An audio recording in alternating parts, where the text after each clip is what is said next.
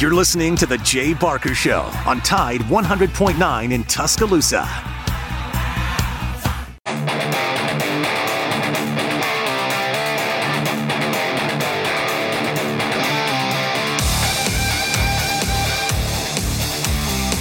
To Big Noon Sports.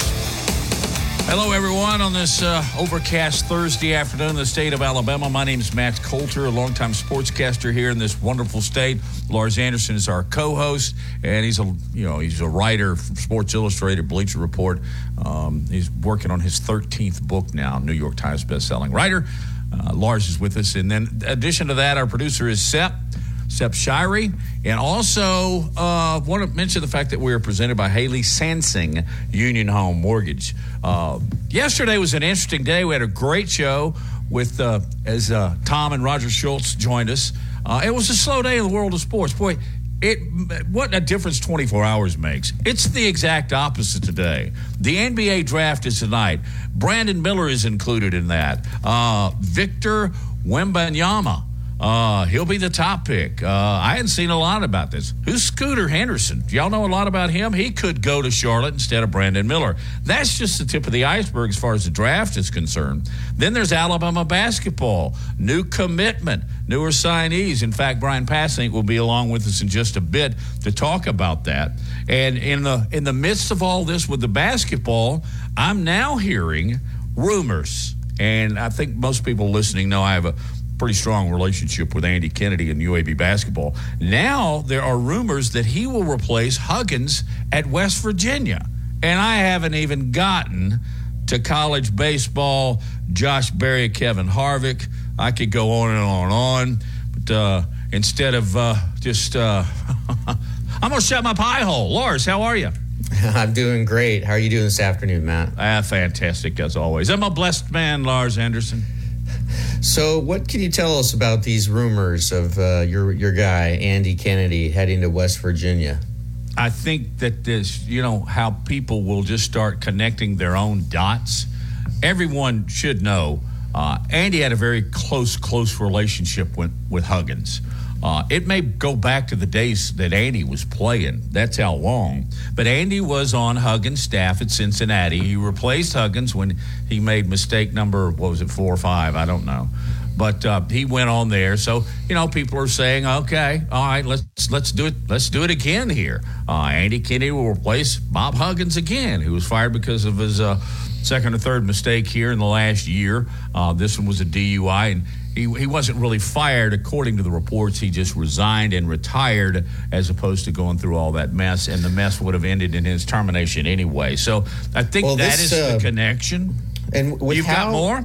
Well, with how Huggins went out, I have a question for you.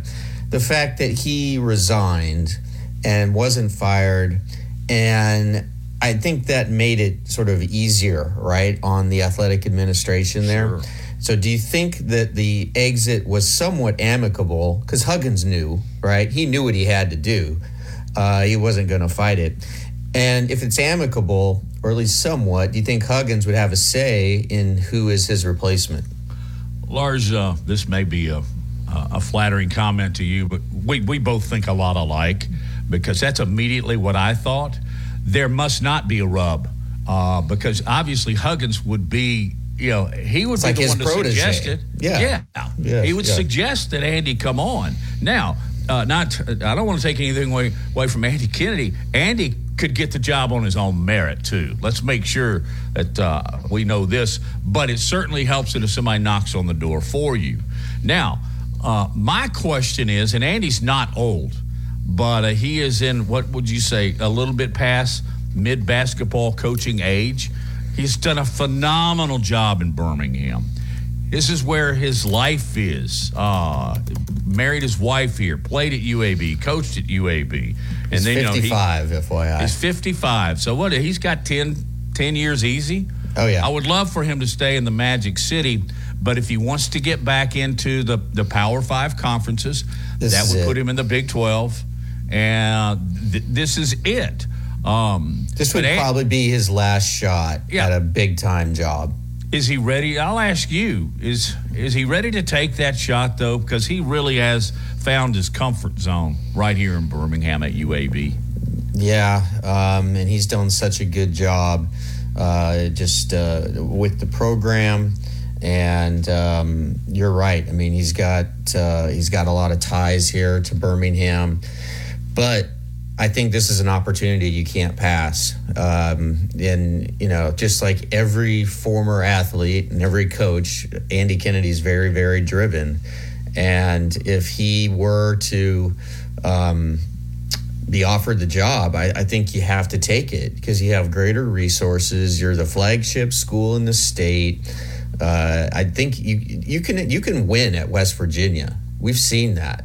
And yeah, I mean, his first head coaching position, as you mentioned, it came during the 05-06 season when he was the named interim head coach for Huggins after Huggins resigned.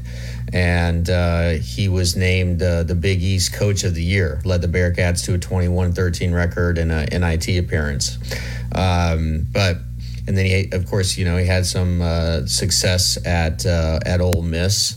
And so I think he would be a great hire. What do you think? What do you think about the job at West Virginia? Just a real quick one. One word answer. If offered, he would take it.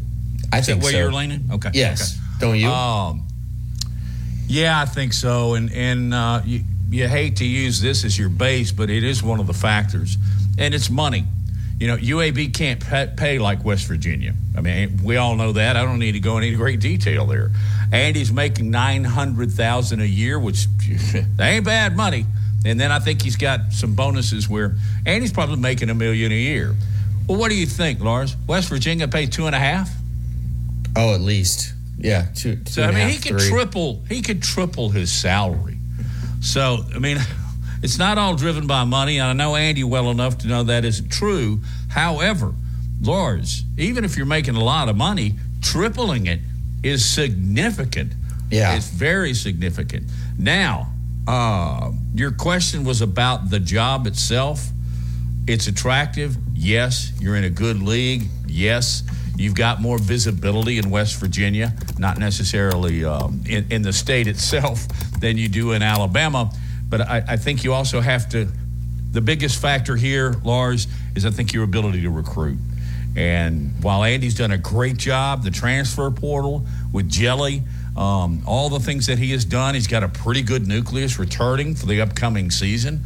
I just don't know if they call him and they offer it's going to be a tough decision because of his loyalty to Birmingham and the Blazers. But I mean, you look at West Virginia, though. They've been to the NCAA tournament since in 2015 they were a 5 seed, 2016 3 seed, 2017 4 seed, 2018 5 seed, and then missed in 2019 and 2020. In 2021, 3 seed, and this last March, a 9 seed. So, look, I mean, Huggins had success there. There's a reason that Huggins stayed as long as he did, because he was doing well. He had the program going in the right direction. So, yeah, I mean, if you can definitely win in Morgantown. You got decent facilities, good fan support, and again, being the flagship school of the state certainly helps in recruiting. I mean, if any kid grows up in West Virginia, you would think you would have the inside track on him, but you never know. If I'm Andy Kennedy, I would take it. But who else have you heard any other names that are in the running? I'd have to do a dive on that because I just started hearing about the Andy Kennedy stuff this morning, so I really haven't. And then if you really want to go deeper, and we would on a slower day, who would replace Andy? But that's really carting the horse here. The NBA draft is tonight. Do you watch the television coverage of this as you do the NFL draft? I do not. No, I'll watch just the very beginning to see who like the top 3 picks are, where Brandon Miller goes. I still think he's going to go number 2 but it remains to be seen. Do you watch the NBA draft? Does it intrigue you? You just said exactly what I'm going to do. And who knows? We may be sitting together watching at the same time, and then we flip it over and watch the College Baseball World Series, which is another topic. How about LSU forcing another game with number 1 seeded Wake Forest? And that game's going to be played tonight with the winner taking on Robbie Glenn's pick for all of it. And that was Florida. So you got that going on. I do want to watch and kind of keep an eye on the draft because I'm very interested to see where Clowney goes. But also intrigued by angry Chuck Bediako to see if he does indeed go, I would say, mid to late second round. Mm-hmm. And then, meanwhile, speaking of Robbie Glenn, he sent us both a text last night about a sign or a commitment at Alabama. Huge 5-star out of I'm stumbling as I try and find it. He sent us that text last night. Big 6'10" power forward that has committed to Alabama. That and the Nelson kid from North Dakota State. Yep. It's up in your neck of the woods. Devils Lake, North Dakota. 6'11", 235. Yeah. Last year, shot 52% from the field, played in 30 games, averaged 30 minutes a game. He's going to be a key contributor on this Alabama team. I wouldn't be surprised if he ended up starting. But we'll get a lot more on Grant Nelson here with our upcoming guest in a few minutes. I don't know how much he can talk about a signee, a commitment. He can talk about signees because we don't want to get young Brian Passink in trouble as far as Alabama and the NCAA is concerned. So might be a good time to take a break and sort that out. This hour and both hours, in fact, are being presented by Haley Sansing, Union Home Mortgage. Several other stories we're going to get to. How much would a ticket be to the Field of Dreams at Rickwood? Take a guess. Think about that, Lars. You're listening to Big Noon Sports. Back after this break.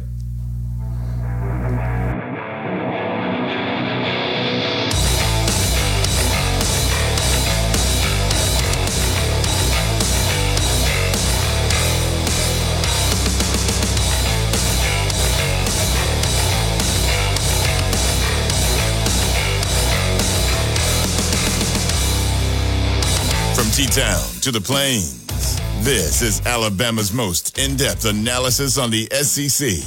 This is Big Noon Sports. Tide 100.9 Tuscaloosa weather. Well, summer started officially yesterday, but it'll start to finally feel more like it by the weekend.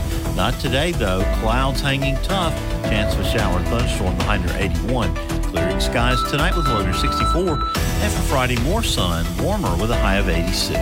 I'm meteorologist Bill Murray on Tide 100.9. It's 81 degrees in Tuscaloosa.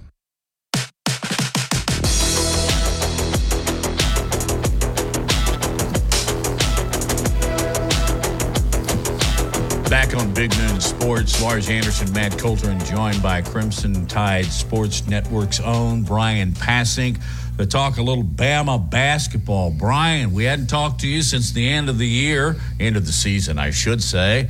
How are you, man? How's your family? Doing great. Everybody's good. And to get a call on June the 22nd to talk about Alabama basketball, things are either really good or really bad. Well, I'm happy to report they're really good. So I appreciate the call. I appreciate the chance to come on and talk Bama basketball in June. Well, nobody better to talk Bama basketball than you because you played there and now you're courtside for every single game. I don't know if you can talk about Jared Stevenson, the commitment. Can you? We don't want to cross any lines, and I don't mind just asking you flat out on air. I think I can. And if I can, I'll blame Aaron Jordan because I asked him and he said he thinks I'm fine. Man, Aaron was with me when I was at UAB. Listen, Aaron, you're done because I've got more on Aaron Jordan than anybody on the planet. So you are absolutely covered. No, seriously, talk about the commitment from yesterday. Well, first of all, Matt, that makes two of us that have a lot on Aaron Jordan. So he better watch out. hey, one of the great guys in athletics. Yes, absolutely. Is now promoted and still working closely with the basketball team, but other sports at the university. So a great guy, and the folks at UAB in Alabama, they all know it. But it's just been an incredible offseason for Alabama, going back to the run to the Sweet 16. Season ended a little earlier than we'd hoped, but still, you go to the Sweet 16, win an SEC regular season title, tournament title. Boy, it's a heck of a year, and I would say one of the best, if not the all-time best team in Alabama basketball history. And when you look at how the offseason started, that's typically what happens when you have great success, which Alabama not only had this year but has had in recent years. You lose players to the NBA draft, which we'll see, I think, a couple go in the first round tonight. You lose assistant coaches. But for Alabama to lose all three assistant coaches to head coaching jobs is both great for those guys and shows you where the program is, but also a little scary when it comes to recruiting and keeping your roster intact and getting transfers and, just all that there is going on this time of year in college basketball. It is not a great time to lose your top assistants and have to hire other assistants. And so for Nate Oates to have the roster that he has right now, which looks to be very similar to last year's roster with the addition last night to, and that specifically to get a commitment from a player that has North Carolina and Virginia, a couple of top programs in the ACC that's from that region, that's from North Carolina, to sign with Alabama is just something that is unprecedented. I mean, we've seen Wimp Sanderson beat some blue bloods on players, but not necessarily from that state. Alabama's lost players to North Carolina from this state. Pete Chilcutt, for us old-timers that remember that. In the late 80s, early 90s. Wow, are you going deep, man? Hey, there's people driving around right now that they're still upset that Pete Chilcutt didn't come to Alabama. But when he came to Tuscaloosa and Coleman Coliseum for his homecoming game, I thought you were going to, how about Walt Dinsmore? Happy. Oh, wow. Remember Walt? Wow. Oh, listen, I'm getting you off track. Get back to Stevenson. Yeah, to bring in a player that was number one power forward in the class of 24, will apparently reclassify and be a part of this class, is just incredible. And, it just speaks to what Nate Oates has done in terms of winning championships, having runs, the culture. But player development, and to watch guys like Brandon Miller and Noah Clowney, and going back to Herb Jones and Josh Primo, Kyra Lewis, what these guys with pro aspirations have done under Nate Oates from a player development standpoint has gotten the attention of some of the best players in the country from all across the country. And that's why when you look at this roster, you see some of the top players, whether they're transfers, whether they're incoming freshmen in college basketball. And it's why Alabama basketball fans are excited. They should be excited for what the future holds. Last year's success and, to win, you won a couple of championships 2 years ago with that Herb Jones and John Petty crew. But to be able to do what they did last year and be staring at potentially another great season just shows you that Alabama basketball is here to stay, and for those of us that love the program, it's a whole lot of fun to be a part of. Well, North Carolina fans are collectively losing their minds over social media right now. They can't believe that Jaren Stevenson got away and signed with Alabama last night, 4-star power forward. And I saw one tweet that since Nate Oates took the job at Alabama, number of lottery picks, UNC 1, Alabama 2, and that doesn't include Brandon Miller or Clowney. Number of draft picks, UNC 2, Alabama 4. It's pretty impressive. And also given the fact that Stevenson's mom played at North Carolina and he lives just right next to the Chapel Hill campus. So the question is, how did Nate Oates steal him away from North Carolina, and University of Virginia was hot after him as well? Well, I don't think it happens if Kyra Lewis, Herb Jones, Josh Primo don't have the success that they had under Nate Oates in college that helped develop them to become really good NBA players and high draft picks. Without those players, you probably don't get Brandon Miller. And because of Brandon Miller and Noah Clowney's a great story from a recruiting standpoint. I mean, nobody projected Noah Clowney to be a one-and-done potential first-round draft pick, and that's exactly what happens. He's one of 20 players to get an invitation to the green room tonight at the NBA draft.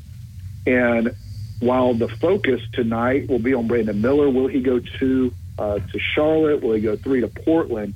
I think as much as anything from a recruiting standpoint and just shows you what Alabama basketball is doing from a player development standpoint, Noah Clowney is an incredible story, and I'm not sure that you are able to beat North Carolina and Kentucky and Kansas, which we've seen in recent years. Alabama's been able to beat the top programs in college basketball and players because of, I think, what guys are doing. And when you talk to NBA scouts and executives that have a familiarity with Alabama's program, they are impressed with the winning, but really what they talk about and what they're most impressed with is the player development that guys are receiving in Tuscaloosa from Nate Oates and this coaching staff. And that is obviously resonating with some of the top players in the country, and that's why they want to be a part of it. Yes, you want to win, but these guys have aspirations to play in the NBA, and they're getting that chance when they come to the University of Alabama. What can you tell us about the status of Grant Nelson, if you can tell us anything? I thought it was a done deal that he was going to Alabama, but now I'm seeing things that he may go back and go to Arkansas. I think he originally had flirted with Arkansas. He's the 6'11" player out of North Dakota State, and I love his game. Yeah, and that's one I really can't speak to. I know there's a lot of rumors. Yeah. And again, there are some players out there. Alabama right now has a couple of spots available, and there are some players in the portal that would be incredible fits in the system that Alabama plays. So time will tell on that. We'll see. Okay, let's switch to the draft really quick. And before we start talking about who's going to go number 2 overall, I wanted to ask you about whether or not it's going to be Brandon Miller or Scoot Henderson. I wanted to ask you about Henderson and what you know about his game. And it really surprises me. Like, he's got all the tools to be great except one thing. He can't shoot the ball. He can't shoot the ball. Last year in the G League, from three-point attempts, he shot 27%. Field goal percentage was 42%. That's okay. But on shots from 20 to 24 feet, he shot 30%. Like, I just don't understand how someone who has trouble putting the ball in the hole could go so high. Is that just a really naive take on this? Or, I mean, I'm thinking Ben Simmons here, right? Like, Ben Simmons has everything, but he can't make an outside, he can't make a 15-footer. What are your thoughts on Scoot Henderson? Well, I think there's clarity on who's going number 1. And then there's clarity on who the second and third pick will be. We just don't know the order of 2 and 3. Listen, I hope you talk to the Charlotte Hornets, because that's kind of where I want Brandon to go, but really just selfishly because I don't want to have to stay up for West Coast games. Yeah. So I think he's going to be great wherever he goes.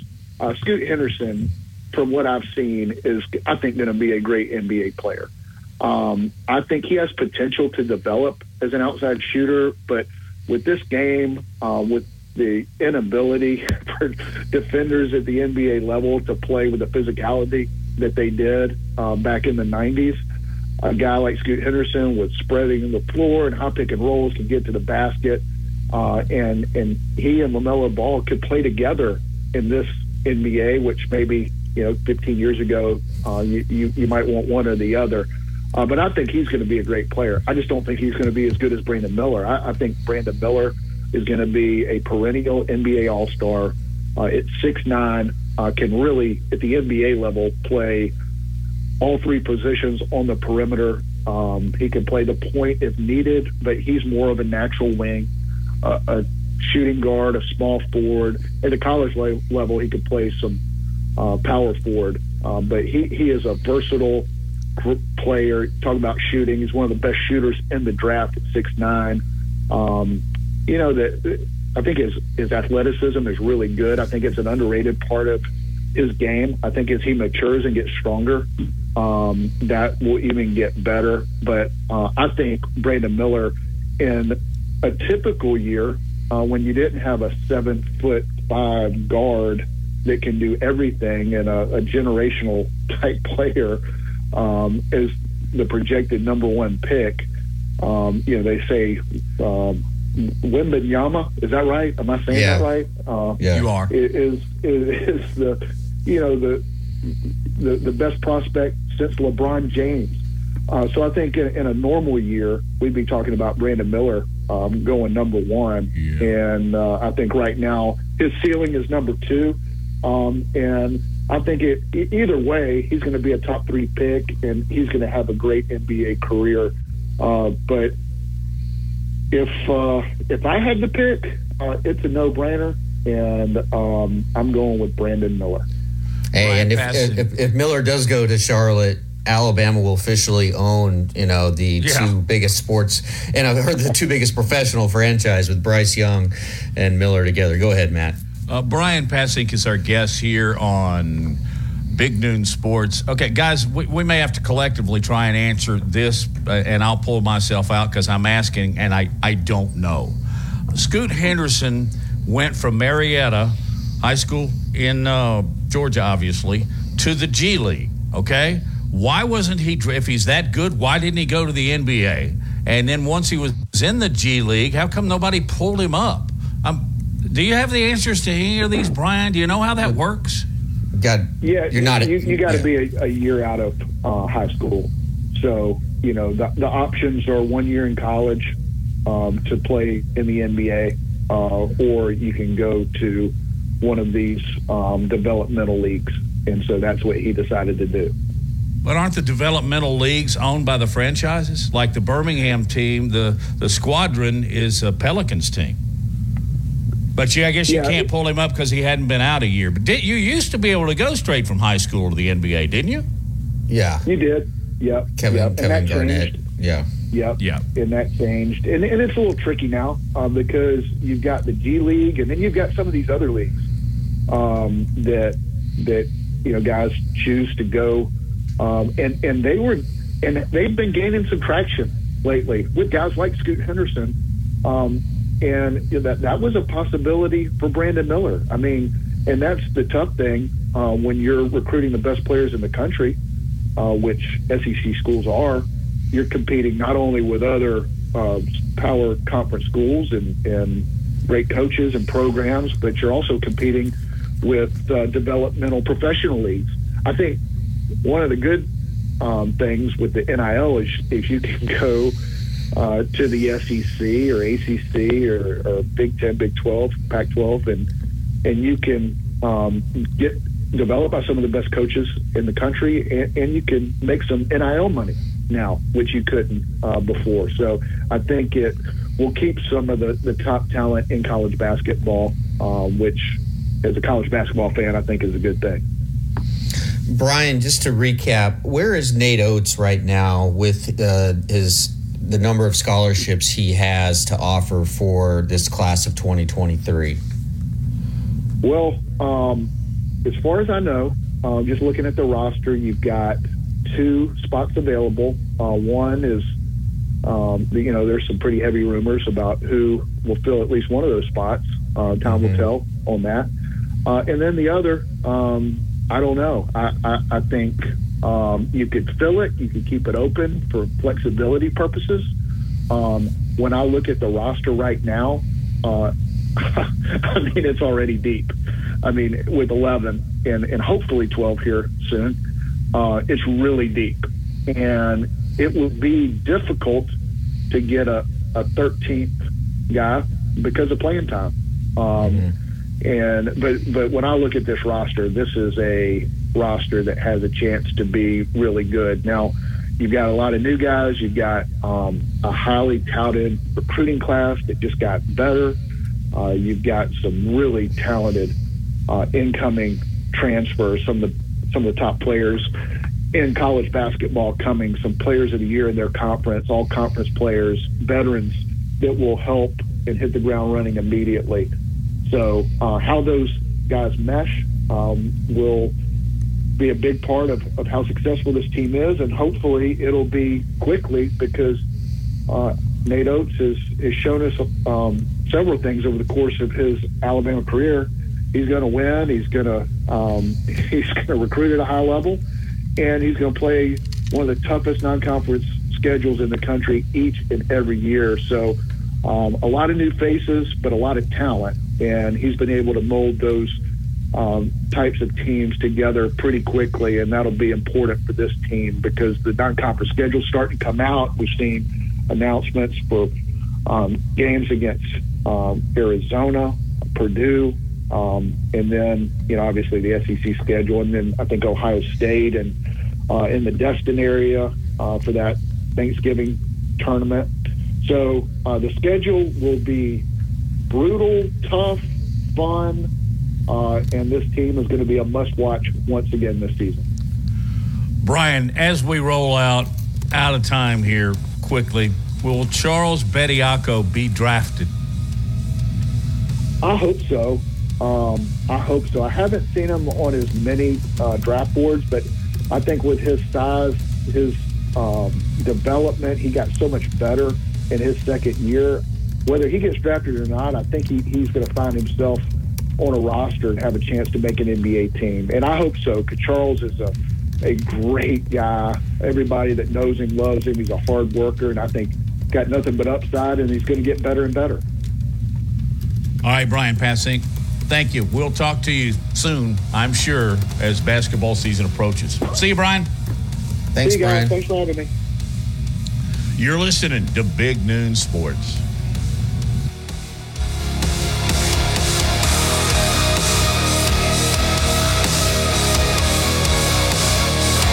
From T-Town to the Plains, this is Alabama's most in-depth analysis on the SEC.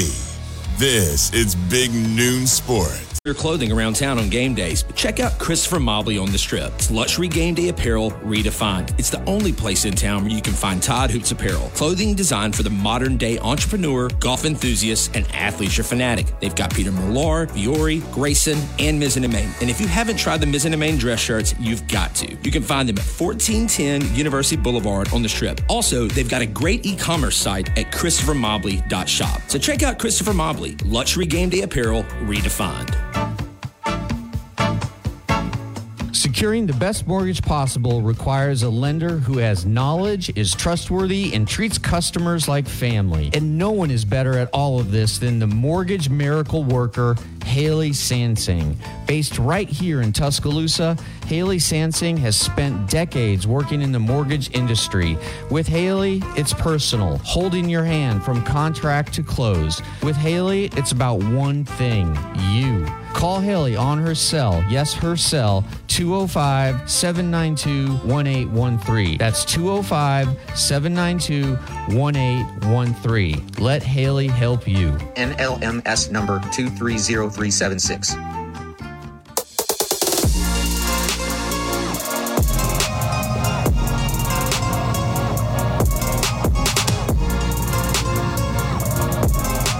Lars Anderson and Matt Coulter with you on Thursday afternoon. This is Big Noon Sports. Appreciate you folks dialing us in and dialing us up. If you want to join the party, just call 205-342-9904. Appreciate the time that we spent with Brian Passink.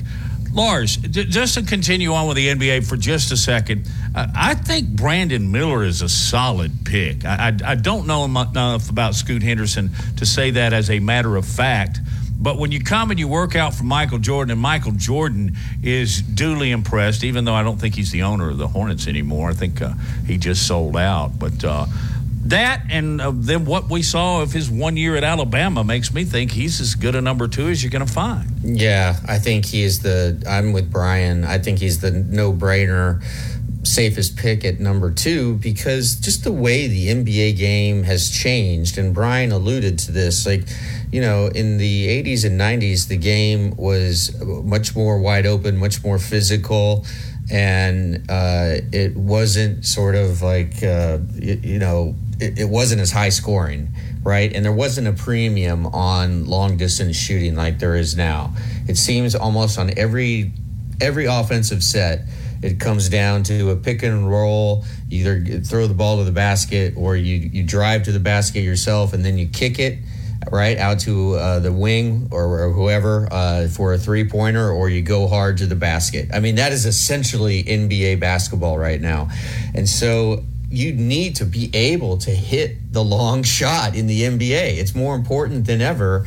And now, you know, the Hornets are going to be gifted this player who is going to be about 6'9", who has just a beautiful stroke. He's only going to get better from beyond the arc and just his shooting overall.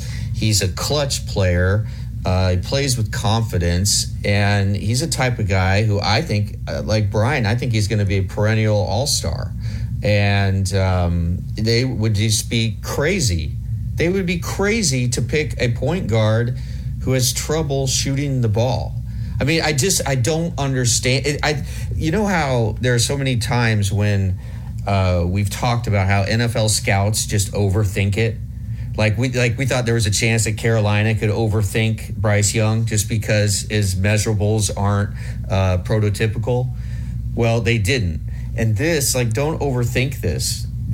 Go with the guy who flourishes in the style of how the NBA is played now, and not just hope that Scoot Henderson develops. I mean, Scoot Henderson is going to be a dominant point guard, I think. But if you can't hit the mid-range jump shot as a point guard, and you're not that reliable from the free throw line, he shot like 59% from the free throw line in the G League.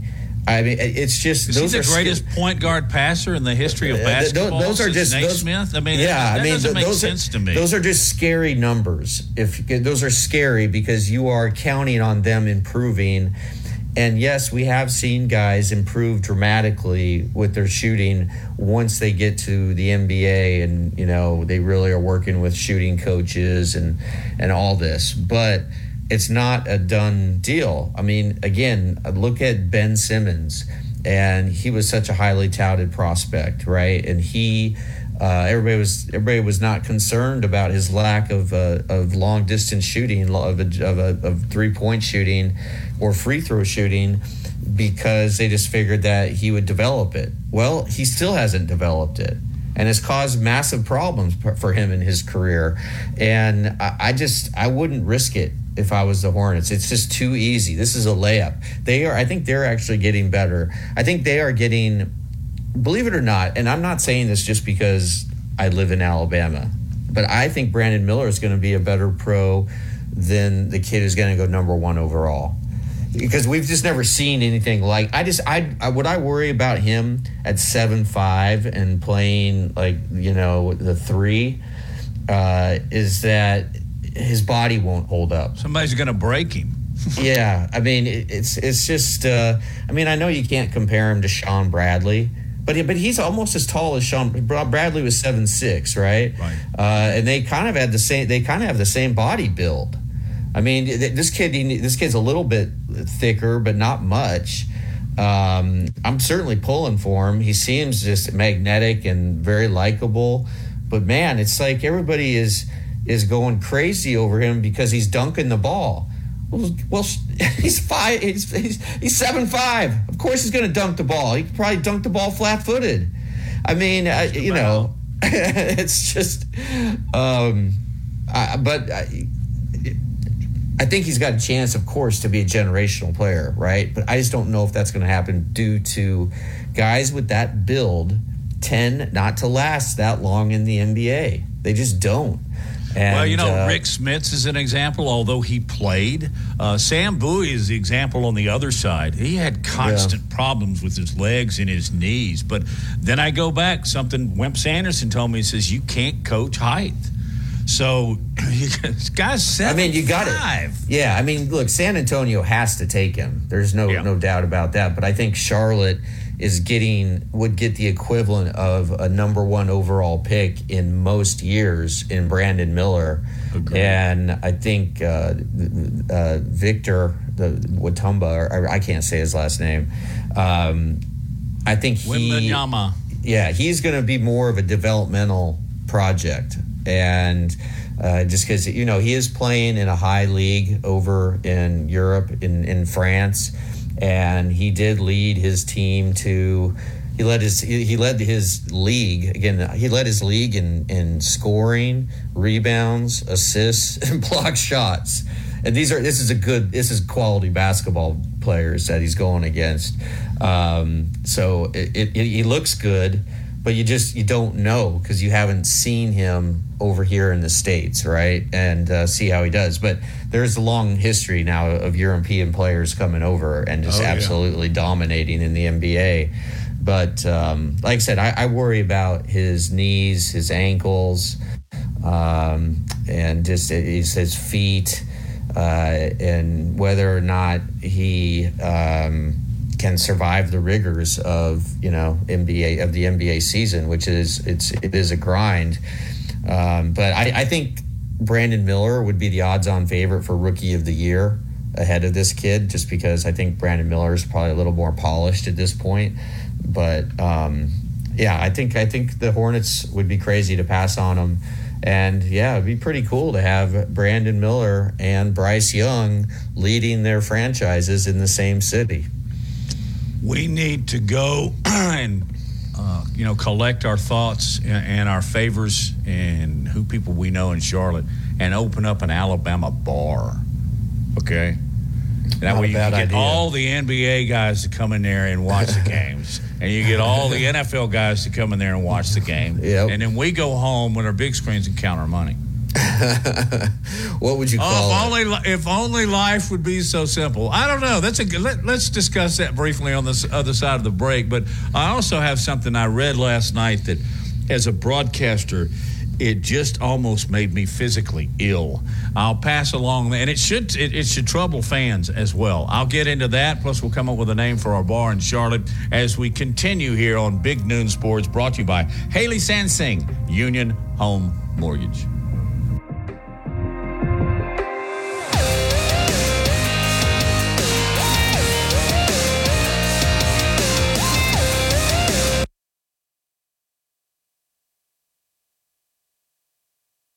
Covering SEC sports like kudzu on the roadside. This is Big Noon Sports.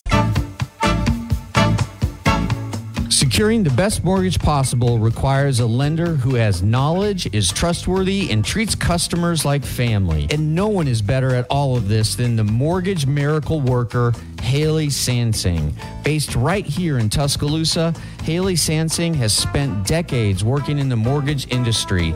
With Haley, it's personal, holding your hand from contract to close. With Haley, it's about one thing, you. Call Haley on her cell, yes, her cell, 205-792-1813. That's 205-792-1813. Let Haley help you. NLMS number 230376.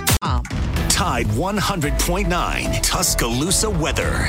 Well, summer started officially yesterday, but it'll start to finally feel more like it by the weekend. Not today, though. Clouds hanging tough. Chance of a shower and thunderstorm behind near 81. Clearing skies tonight with a low near 64. And for Friday, more sun, warmer with a high of 86. I'm meteorologist Bill Murray on Tide 100.9. It's 82 degrees in Tuscaloosa.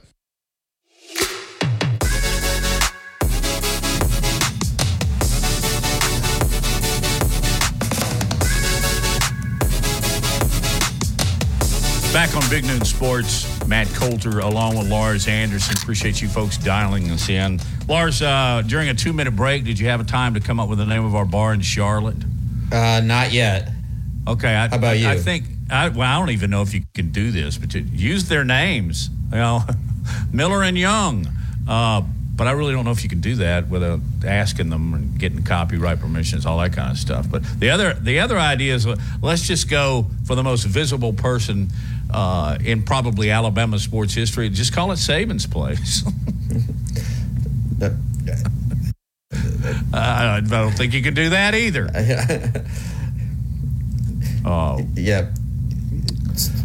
I'm sorry, Matt. I'm having some issues. Okay. If you need to take a pause, just let me know. Wimbledon, has decided that they are going to use AI commentary for the upcoming largest tennis tournament in the universe.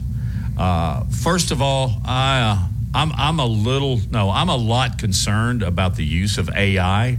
I think that there are certain areas that is very productive.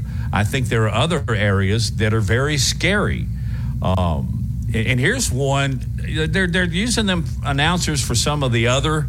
I mean, this is not going to be what you have on Sunday mornings with your strawberries and champagne. They'll use this for, I guess, some of the other ones that are, when the 32nd seed's playing the 28th seed, or I guess something like that. But here's another thing I heard, Lars. It'll hit very close to home for both of us. And I heard that there is a remix now of an AI song by AI vocalists and musicians that they're going to be able to recreate Beatles music. You heard that? Yeah, that's incredible. I did see at Wimbledon. I'm not sure I'm for that. No, absolutely not. It's amazing where AI is going and already what you can do with it. What if it were Pearl Jam? No. But at Wimbledon, it's right now it's just going to be used for commentary on matches that normally wouldn't have commentators. So like seniors, juniors, wheelchair, matches like that. And then it's going to supplement the broadcasters somehow, some way. I'm not sure. Maybe supplying all sorts of facts and figures. And the thing is, here's what's scary is that the technical or the technology director at Wimbledon has said that, hey, you can't replace John McEnroe, but if we wanted to, we could recreate John McEnroe through AI as long as there aren't any issues of any proprietary issues, as long as John would sign off on it. They'd have to get John, he'd have to sign off on it. Yeah. But and make money as a result. Yeah, of course. He'd have to be compensated very generously. But just the fact that they could figure out a way to have John McEnroe call a match without John McEnroe calling a match is pretty incredible. Well, it's like Lennon and McCartney harmonizing on a song we've never heard by the Beatles. Yep. That troubles me. And then, and I think I can speak freely about this, but our market manager, David Dubose, when you and I were meeting with him, he was starting to show us, what about the political implications of being able to recreate a Joe Biden and have a light voice and send it somewhere? Yeah. That's on a national and a security level, that scares, as Carl Spector would say, that scares the bejesus out of me. Yeah. I'm frightened by the future, to be honest with you. So anyway, we did a pretty deep dive on that. You want to talk some NASCAR? Let's talk some NASCAR. Did you see, this is Kevin Harvick's swan song. You a Harvick guy? I always have. Not really. Okay. Smart guy, smarter wife. His wife is a marketing genius. But anyway, this is his last season. I think I prefer Kevin more than her, actually, based on my interactions. You know what, Buster? Yeah, she is. But they have announced Stewart-Haas Racing, in his last season, Kevin Harvick will be replaced by Josh Berry. Does that one go? All right, I remember that guy when he raced at Huntsville at the 3rd Mile Speedway up there in Rocket City. Do you know Josh Berry? I have no idea who that is. I didn't. Now, actually, I knew him from being at Talladega and seeing him on the Xfinity race, and he is a good driver, but he really made the scene nationally, if you will, when Chase Elliott broke his leg in the snowboarding incident. That's who came on and raced for Chase Elliott. So you got to figure Hendrick Motorsports thinks that highly of him, then so does Tony Stewart. Tony Stewart doesn't make bad decisions, and you do like this guy. You know this guy. Yes, absolutely. And definitely trust his instinct and his ability to spot talent. I mean, Tony was as talented as anyone. Hey, I did want, speaking of Huntsville, I wanted to ask you really quick that after a vote yesterday, it appears that the Rocket is doomed, that it's going to be dismantled. The Rocket, the Alabama Welcome Center on I-65 it looks like it's on the path to being taken down. NASA says it's deteriorated beyond the point of restoration, but after a vote yesterday, the 168-foot tall rocket, it looks like it's definitely coming down. What are your thoughts on that? Being a Huntsville native, and your dad was involved with NASA. I wanted to keep it, but I think this is, in my opinion, and in talking to Roy Johnson, AL.com, this is kind of old news. I thought the thing had become a safety hazard, and there was no question they were going to take it down. I didn't even know they were still looking into finding a way to keep it structurally. I thought they were going to take it down. I thought we were already into the next move, and that was to be able to raise some funds to put something up similar. And that's where I thought we were. No, I didn't want to see that one come down, but I understand it's a danger. Bring the darn thing down. I mean, I'm not that sentimental. There is the group that has not yet surrendered, right? And it's a group that is going to pursue Governor Ivey and the Attorney General's office. And this is a bunch of high-powered people saying that it's against the law to dismantle the rocket under the state's 2017 monument preservation law, right? That the rocket is protected because it's been in place for more than 40 years. True. So we'll see about that. I mean, Kay Ivey's really into monuments. We know that. So maybe she'll be into this one, to saving it. Maybe it's just too simple to me. By the way, the members of that group should go get a tent and camp under it for the next year. And when they get hit by a piece of flying metal that's fallen off the top of this rock, it's a dangerous situation. Let's be, come on, cooler heads. Where should he do with it then? Just dismantle it? Yeah, it's got some metal work. Scrap heap? I mean, come on. We don't keep the stuff that falls off our rockets when we send them into space. I know the significance. Believe me, I do. And I appreciate that. Build a replica, people. Come on. Let's not make this a bigger issue than it is and spend lots of money on something that inevitably is going to be dismantled. There you have it from the son of a rocket engineer. Back with the second hour. Mike Raider is going to join us on Big Noon Sports.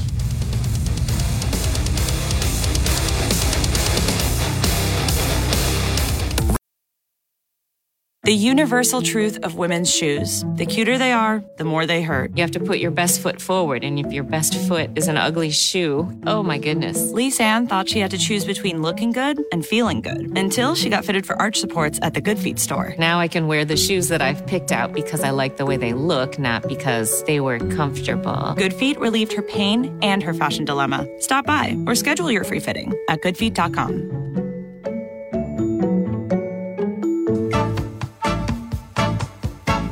Securing the best mortgage possible requires a lender who has knowledge, is trustworthy, and treats customers like family. And no one is better at all of this than the mortgage miracle worker, Haley Sansing. Based right here in Tuscaloosa, Haley Sansing has spent decades working in the mortgage industry. With Haley, it's personal, holding your hand from contract to close. With Haley, it's about one thing, you. Call Haley on her cell, yes, her cell, 205-792-1813. That's 205-792-1813. Let Haley help you. NLMS number 230376. WTUG HD2 Northport and W265CG Tuscaloosa. Tide 100.9 and streaming on the Tide 100.9 app. A Town Square Media station.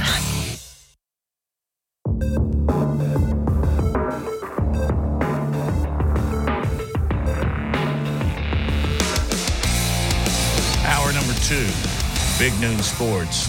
Matt Coulter along with Lars Anderson. Seth Shirey is our producer today, and he is 5 days a week. We appreciate his efforts.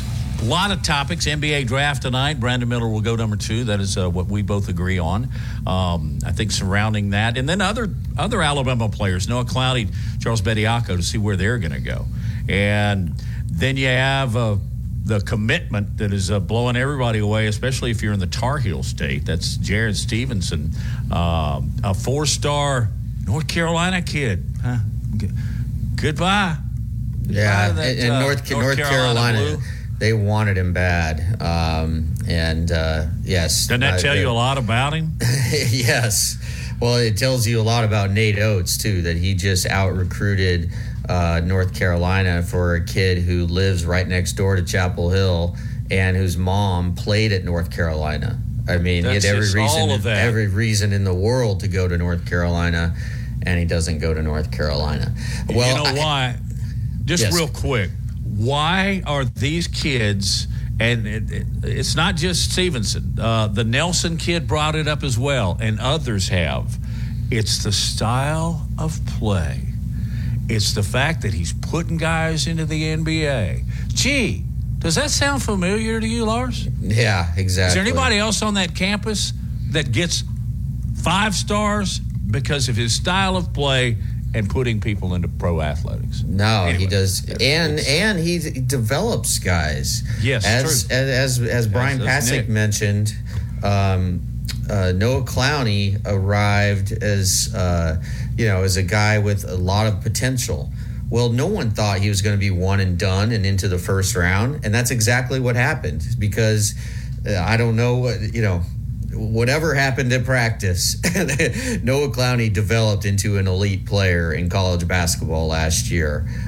He didn't start out as one, but he ended as one, and I think guys see that, especially guys who are considering or who think that they may be good enough to make that jump to the NBA after 1 year. And now with Stevenson coming in, he will just jump in and take, I would think, play the same position that Brandon Miller did last year. But we'll wait and see on that. But exciting stuff definitely going on for Alabama basketball. It does not appear that that they are going to be dramatically weaker this upcoming season than last year when they were the number 1 overall seed heading into the tournament. Boy, it's still, I'm sure Nate Oates still isn't over that NCAA tournament and just saw all the questions of what might have been, because you just don't get teams that talented and that deep that often. And that one I'm sure stung for a long time.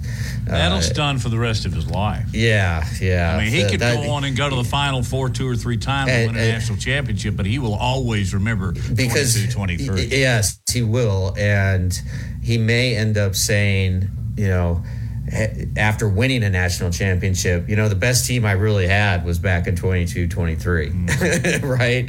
Like, I would not be surprised if privately he's thinking, I may never have a team like that, and to come up short, very disappointing. But nonetheless, the train keeps moving along at full speed in Tuscaloosa for basketball.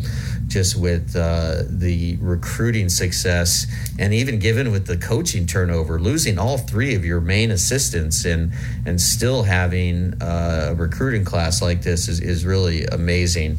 But Matt, I wanted to ask you about tonight's game between LSU and Wake Forest. The winner is going to move on and play Florida in the finals of the College World Series. And last night, LSU, they go and they beat Wake Forest 5-2. And so now they're playing in a win in advance game, a sudden death game, so to speak, tonight on ESPN at 6. Sorry, ESPN 2. But each team is facing a real dilemma of starting pitchers. So the Tigers ace is Paul Skeens. I think I'm saying that right. Skeens, and then Wake Forest has got Loud. Yeah, so Skeens, he if he were to throw tonight, he would be on the shortest rest he's had between outings this entire season. That's 4 days. The shortest number of days of rest he's had so far between starts is 5.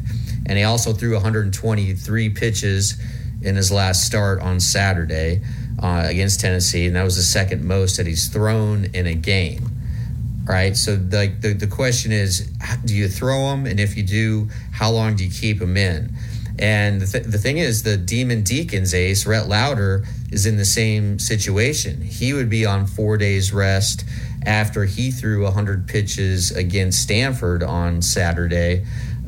So both of these guys typically throw around 100 pitches a start.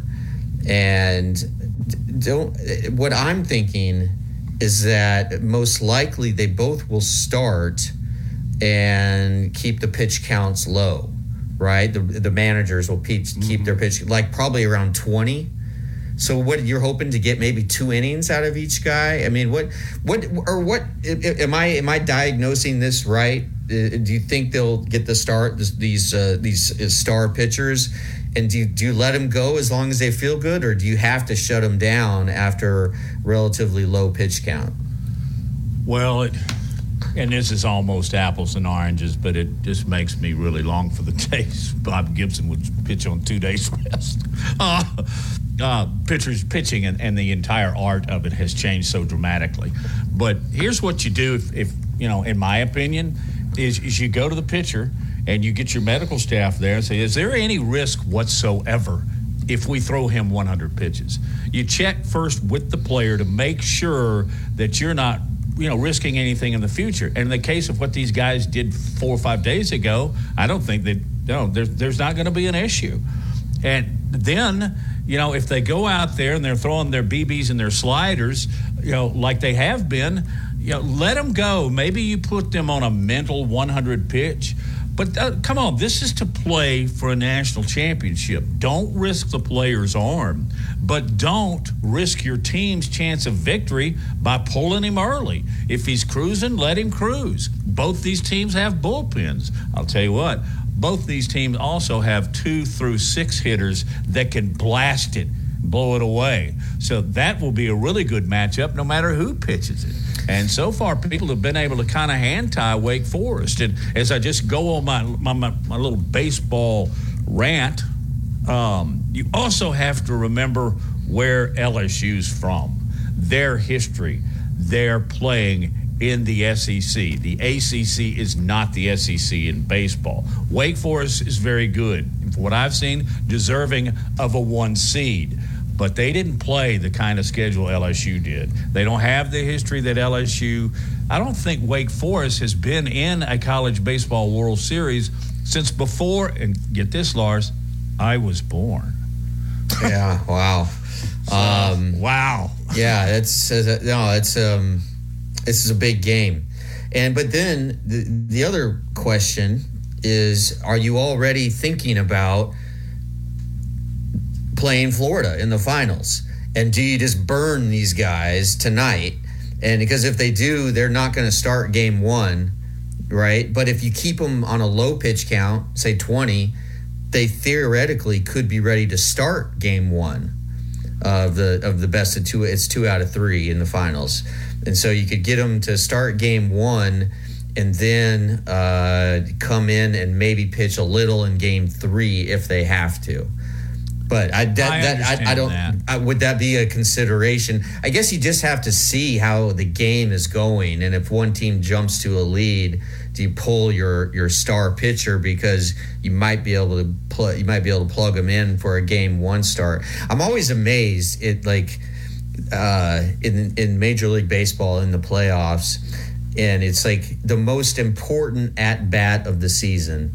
And you got like the 7th guy in the bullpen going against the backup catcher, right? I mean, or how they'll reuse starters. They'll put starters in as relievers. And yes, yeah. I mean, why don't you do that during the regular season?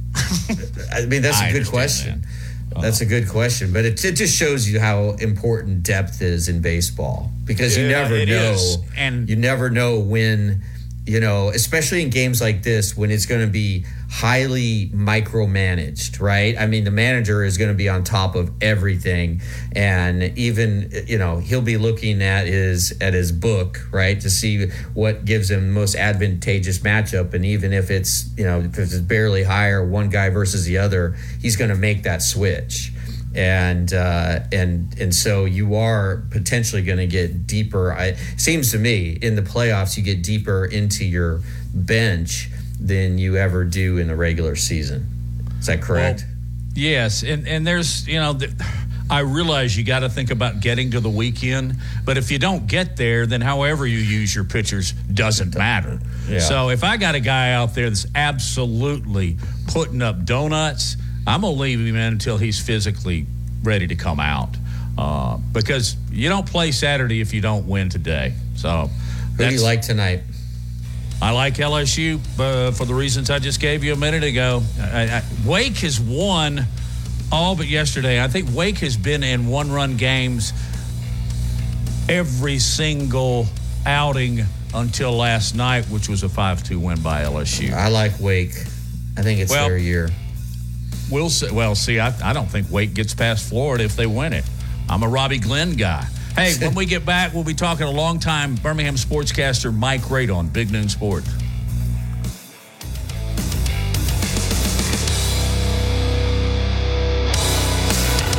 The best sports talk in Alabama. This is Big Noon Sports. And we also have to fill out a report to talk about where we've been, what we've seen, what we've heard, and then, present some action items. So that's how we communicate those needs. And honestly, and I'm not just saying this because I work on the staff, but I've been told that, for instance, first time I walked into the mayor's office in Blunsville, Alabama, he said, never did I expect to have a representative from a sitting senator sit in my office in Blunsville, Alabama. But that was our charge, is to get out to the rural communities and to serve those who have felt like they've been underserved for so many years by some of our legislators. Mike, I'm curious, how many people are on Tuberville's staff total, and then how many in Alabama? Let me think about that. We have 11 in Alabama. As I mentioned, we have 5 regional directors. We have 4 constituent services representatives. We have a senior military analyst in the state because of all the military interests in our state. And then we have a special projects and grants coordinator who does just a wonderful job helping to secure grants for the various, municipalities, nonprofits, and various other organizations that are applying for grants. Then in Washington, I want to say we have about 23 on staff, but I don't know that to be accurate. I think that's the number. Mike, how did this happen? How did you? I mean, I know you knew Tuberville, and you guys. How was your relationship with Tuberville? It was good. Yeah. I remember that. But Tuberville had good relations with all of us. Relationships. Yeah, he did. He did. And the media really saved his job. After that 2003 season by exposing Jetgate and then really taking the side of Tuberville, and they really saved. They did. No, I first met Coach when he was still at Ole Miss, and the rumors were swirling about him coming to Auburn. And I told our news director, I said, you know what? I said, I found out that Ole Miss was going to, before the final game of the year against Mississippi State, they're going to practice the day before the game in Tupelo. So I told our news director, I said, I think we need to go to Tupelo and try to ambush Tuberville to get him to admit that he's going to come to Auburn to try to confirm that story, that rumor. And so he said, okay, that's a good idea. So we went over to Tupelo, and practice was scheduled at 4 o'clock, and we got there about 2:30. We had our big satellite truck, and it said, back when you had to use those things, and it said Alabama's ABC on the side of the truck. And so at 4 o'clock, the Ole Miss buses roll up, and as the players are getting off the buses, they're hollering. They see our truck, and they start hollering War Eagle, because they've heard the rumors too. And so I told my photographer, I said, let's hit Coach with a rolling camera, and what that means is the camera's already going to be rolling. We're already going to be recording. We're going to have the microphone hot, and I'm going to walk up to him, and I'm going to ask him some tough questions. And so the photographer said, that's great. So he gets off the bus, and I walk up to him, and I introduced myself and told him I was from the ABC station in Birmingham, and I'd like to ask him a few questions. And he said, I can't talk about that Auburn job. I'm not going to talk about that. And I said, well, listen, I said, they sent me over here, and I said, I go on live at 5 o'clock at the top of the newscast, and I've got to have something to put on TV. How about if I ask you some generic questions? And he said, okay. So the first question I asked him was, so Coach, when you and your staff are mentioned for other jobs, whether it's in the league or around the country, that are perceived to be better jobs, that's got to be a real compliment to the job you have done at your current school. And he said, yeah, and we feel like we've done a really good job here at Ole Miss, and I've got a great staff. And, sometimes there are some jobs that are just too good to pass up. And I'm thinking, well, did he just confirm that he's coming to Auburn? and I felt like he did. So I went on the news that night and reported what he had said. And then sure enough, he got hired. And then when I saw him in Auburn for the very first time, after he was introduced, we were able to do one-on-one sit-down interviews with him. He walked up to me and he goes, how you doing, Scoop? And that sort of set the tone for our relationship. And we always had a respectful relationship while he was there. I criticized him when I felt like I had to criticize him. I tell people now, I said, yeah, he got paid millions of dollars to coach at Auburn. And I said, I didn't get paid nearly as well to second guess this for 10 years. So, but we did. We always had a good relationship. I felt like I treated him fairly, even when I criticized him. And after he left Auburn and he went to Texas Tech and Cincinnati, I stayed in touch with him. I would text him. We would talk from time to time. Before a big game, I would text him good luck, or after a big win, I would text him congratulations. And then when I found out if he was running for Senate, I texted him and I said, listen, I don't know if there's anything I can do to help, but I'll be happy to help you however I can. And so one day out of the blue in April of 2020, he calls me up and he goes, what are you doing tomorrow? And I said, well, I don't have anything going on. And he goes, well, I have to go to Huntsville for a campaign thing, and I'm going to be there all day. Do you want to ride along? And I said, sure, I'll ride with you. And he goes, well, we're going to be there all day. We're going to take the Tuberville for Senate bus. You remember he had this big RV, and on the side it said Tuberville for Senate. He said it's parked outside Lloyd's Restaurant on 280. He said, we're going to meet there at 8:30. We're going to leave at 9. I said, okay, I'll be there. So I get there at 8:20 because I didn't want to be late. Of course, he's already there. So about 8:30, he says, all right, let's load up.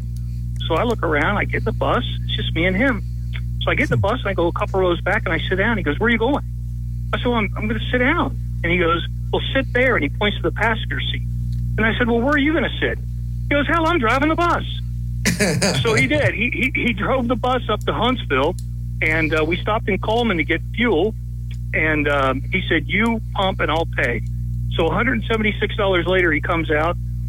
He says, let's pull around to the front. I want to get something to drink. So we pull around, we get out of the bus, we're walking to the convenience store, and we just happened to look around, and that bus was parked on just the slightest slope, and it's starting to roll away. and he goes, well, would you look at that? And he walks over, keeps cool, walks over, gets in the bus, puts it in park, and he comes out and he's laughing, and he goes, wouldn't that have been a great story? how's this guy going to be a senator when he can't even drive a bus? And I said, no, Coach. I said, it's because you're willing to drive the bus that you can be the senator. He is the same guy, Matt and Lars, that I met 25 years ago. The money hasn't changed him. The success he had as a coach hasn't changed him. And certainly the prestige that he has now as a senator, United States senator, a senior senator in Alabama, that's not changed him either. He's still approachable. He's still humble. And he still has common sense. He hasn't been jaded yet, which I love. Well, I think we just found out why he hired Mike Rada. Mike, are you driving back? Can we keep you and talk sports on the other side of this break? Absolutely. Sure, I'll be happy to. Yeah, let's dive into some sports with Mike Rada coming up on Big Noon Sports.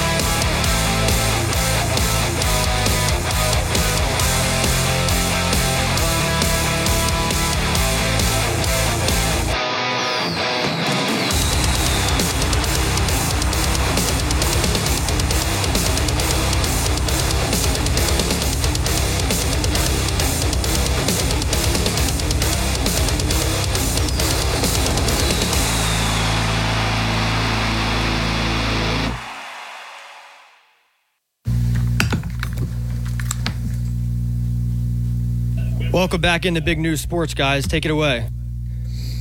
Hey, sorry. Okay, when we get back, we'll continue with more Def Leppard. Mike Rada is our guest, long time with Channel 6 and then with 3340. Now he's with the Tommy Tuberville team, Senator Tommy Tuberville. Enjoyed the last few minutes, but hey, Mike, let's talk some sports. What concerns you the most about college football right now, knowing full well I can scope it down to a couple of problems?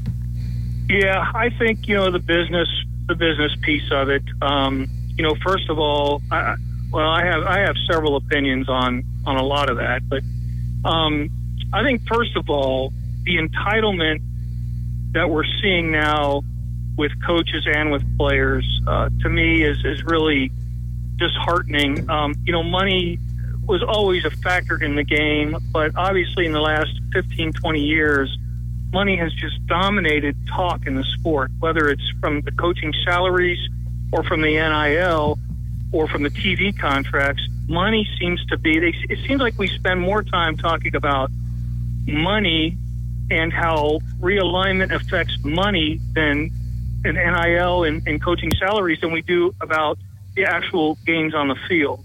And I think that's really unfortunate. I was never so naive to think that college athletics and football in particular was pure and purely amateur. I always thought it was semi-professional. But today it's not semi-professional anymore. It's professional. And so I find that disheartening. And I'm afraid that some of that is starting to filter down into the high schools too. In fact, it is starting to filter down into the high schools. And I'm surprised ESPN hasn't come up with ESPN HS instead of ESPNU or in addition to, just because I think that's where it's headed. I mean, when you go around and you see some of the facilities and all the money that's being spent on some of the facilities in high school sports, it's, I just have to believe that it creates a divide between the regular student population and the athletic student population. And then this whole concept of student athletes in college, to me, is laughable. I've always said that I think if they wanted to be realistic and if they wanted to be honest, what they would do is they would create majors geared to a specific sport. You could major in football, you could major in basketball, and you could major in baseball or whatever the case. And within those majors, you would learn not just nuances of your sport and be able to train a little bit more than the normal student would, but you would also learn life lessons and life skills that help prepare you for when you don't make it to the NBA or to the NFL or to Major League Baseball. Skills like how to balance a household budget, skills like how to communicate effectively with an employer, just all these different things that I think would be so beneficial to so many college athletes who are sold the prospect of going professional when in reality the percentage of that is just so small. So those are just a couple of opinions I have on sort of the direction of where college athletics is going or has gone. Mike, I want to follow up with asking you about NIL, and I'm really asking for your opinion, not the senators, because I know Senator Tuberville is a part of trying to craft something. But what are the odds, in your mind, that some sort of federal legislation gets passed that would put guardrails, that's the hot word, that would put guardrails and regulations on NIL and these collectives and make it so players aren't going to the highest bidder, which certainly appears to be the case right now? But Lars, hasn't that really always been the case? Well, yes, good point. A supporter of NIL legislation, and he has tried to collaborate with Joe Manchin and Senator Wicker from Mississippi, and he's had the delegations from both University of Alabama and Auburn University's office talking about this issue. So he is for some sort of legislation, but trying to iron out the details of what that would look like is going to be impossible. That's my opinion. It's just going to be very, very difficult to get everyone on the same page. But my opinion is there does have to be some sort of uniform code that everybody should have to follow.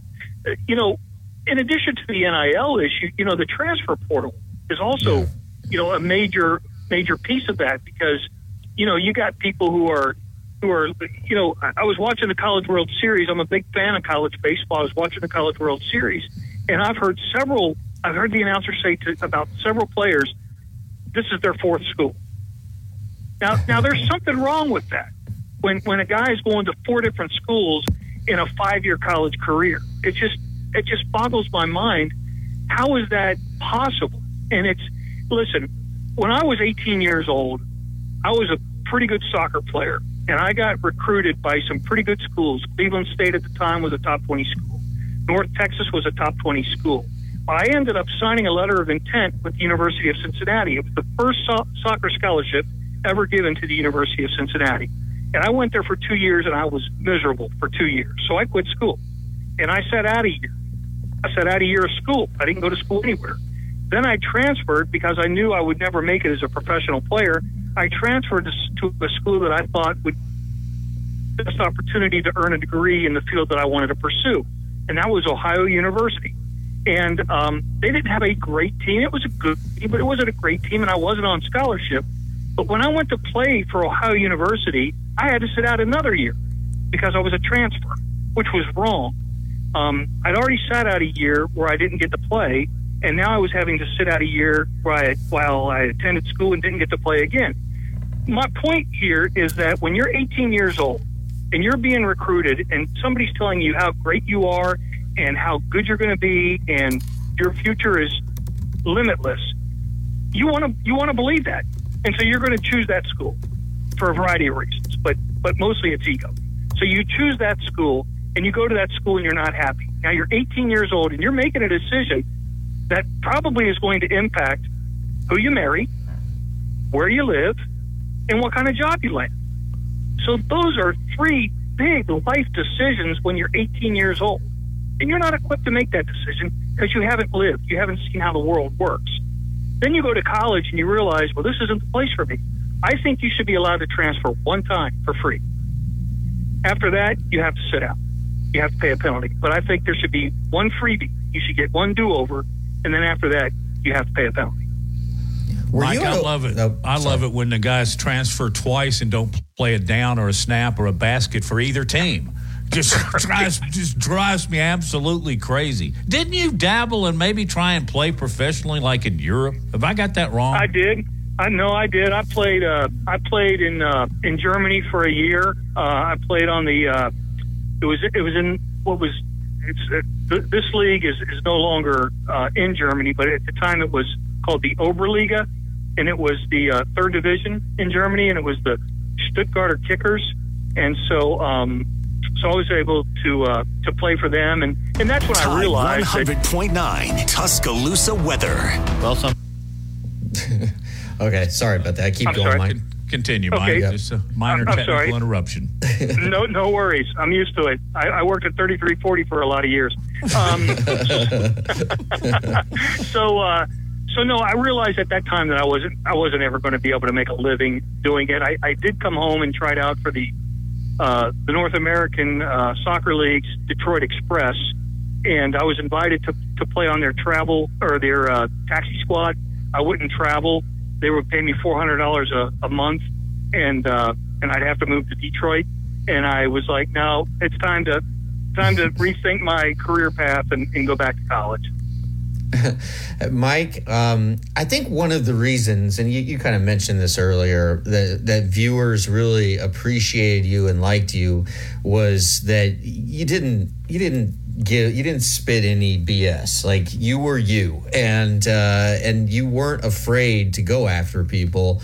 And what I think a lot of people remember you for is what I've been told about, because I wasn't living here at the time, but is when you confronted Dennis Franchione after he left Alabama without saying goodbye and bolted for Texas A&M. Can you just give us the backstory of that and how that all transpired? Yeah, that was a brilliant moment in my career because I think what it did is it endeared me to Alabama fans who I think for a while there weren't sure about me, and probably 2020 hindsight, they're probably still not sure about me, especially now that I'm working for Coach Tuberville. But no, the rumors had been swirling that he was going to go to Texas A&M, of course, and in fact, one of the sportscasters in Birmingham had Franchione on his newscast I think it was in Franchione's backyard, saying that no, I'm staying in Alabama. But the rumors just wouldn't go away. And so I called Mike McKenzie, and at the time, I don't know if you remember that name. Mike McKenzie was sort of Dennis's, for lack of a better term, I don't want to sound like I'm disparaging Mike, but he was sort of his valet. He was sort of his caddy. He was what Bob Lockaby was to Paul Feinbaum for a lot of years. Whoa. So I'm sure there's some people out there that would get that reference. Yeah, so some people that just wrecked. I called up Mike, and I asked him, and I was talking to him about this Texas A&M thing, and Mike said to me, he said, if there was one job that Franchione would leave Alabama for, it's Texas. On that. And Mike McKenzie called me afterward and threatened to sue me for libel. And I said, Mike, I got the notes right here. But he was so hot. And I went in and I told my news director, I said, this guy's way too mad. If this isn't true, he's just way too mad. He shouldn't be this mad if it's not true. So he said, you need to get on a plane and go to College Station. Because the rumor was that Fran was going to fly there the next day and sign the contract and then be introduced the day after that. So we did. We got on a plane. We flew to Houston. We drove like hell to get to College Station before Fran's plane landed. We got there about 3 hours before the plane landed. And then as Fran disembarked from this private jet, he looked up and he saw me, and I swear to God, he went white. His eyes got big and his mouth dropped, and then I just hounded him. I hounded him through the airport, and then I hounded him to the president's mansion. And on the doorstep of the president's mansion, as they were opening the door trying to get him in the mansion, I kept asking him questions about the way he left Alabama. Not that he left Alabama. Listen, everybody's got a right to choose their career path. I got no problem with that. But when you talk to kids about holding the rope, and you convince all these kids to stay when they could have transferred because of these NCAA violations, and you convince them to stay, and you get them to buy in, and then you up and leave on them, that was just wrong. And so that's how all that with me Alabama fans, and I saw Fran about 2 or 3 years after that at the Georgia Dome, and and I told him, I said, listen, Fran, I was probably pretty hard on you. I apologize. He goes, that's all right. He goes, I made some, bad decisions in how I did that, so it's all good. So we kissed and made up. I don't know personally if you needed to you needed to apologize to him, period. But yeah, well, you're probably he right. He doesn't need to try and find. He doesn't need to go to Archibald's tomorrow, does he? No, he doesn't. He sure doesn't. Mike, what a great 30 minutes. Thank you so much all for your you time. do. And I'm sorry it's been so long. We won't let this happen again. Well, no, Matt, I get to see you from time to time, and it's always good, whether it's at a Foreigner concert or at a high school football game or a Christmas dinner. So I always like to see you, and Lars, maybe our paths will cross as well. Yeah, absolutely. All three are true. Thanks, Mikey. We'll see you soon. All right, y'all take care. All right. Well, Mike Rada, what an absolutely compelling 30 minutes. Thank you for your time, Mike. Let's take a break. When we get back, we'll wrap up this edition of Big Noon Sports presented by Haley Sansing, Union on Board.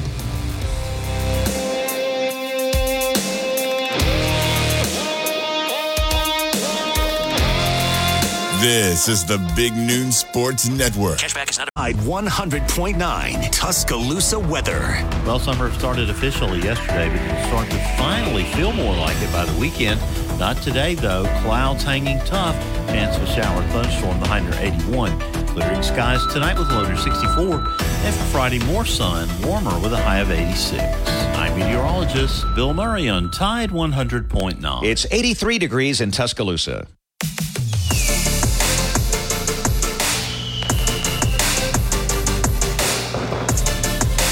Back on Big Noon Sports, Matt Coulter along with Lars Anderson. I want to thank our guest, Mike Rada, and earlier in the show we had Brian Passing talk about Brandon Miller, the NBA, and what is going to happen tonight.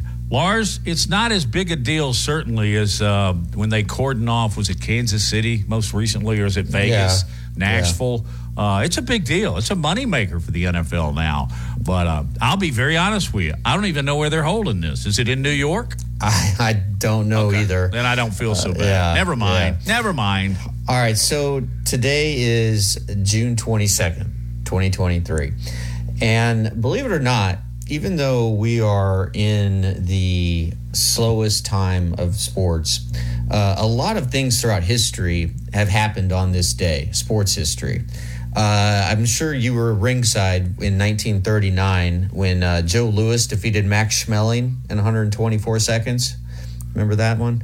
Yeah, sure do. No, that was actually a big deal back in the day. I was working for a station in Pittsburgh. In 1990, Billy Joel became the first rock artist to perform at Yankee Stadium. Kind of interesting. Eric Lindros was selected first overall in 1991 by the Quebec Nordiques.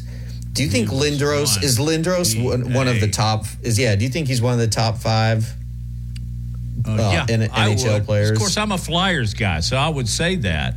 But I mean, the great one is just above everybody. But but the thing about Lindros when he came in that was I think noteworthy is that while he could skate, he was big. I mean, he was a linebacker, and he was if there's such a thing, he was a 5-tool hockey player. Yeah, he could have been an amazing athlete in could have been amazing in any sport. I mean, guy just was so special.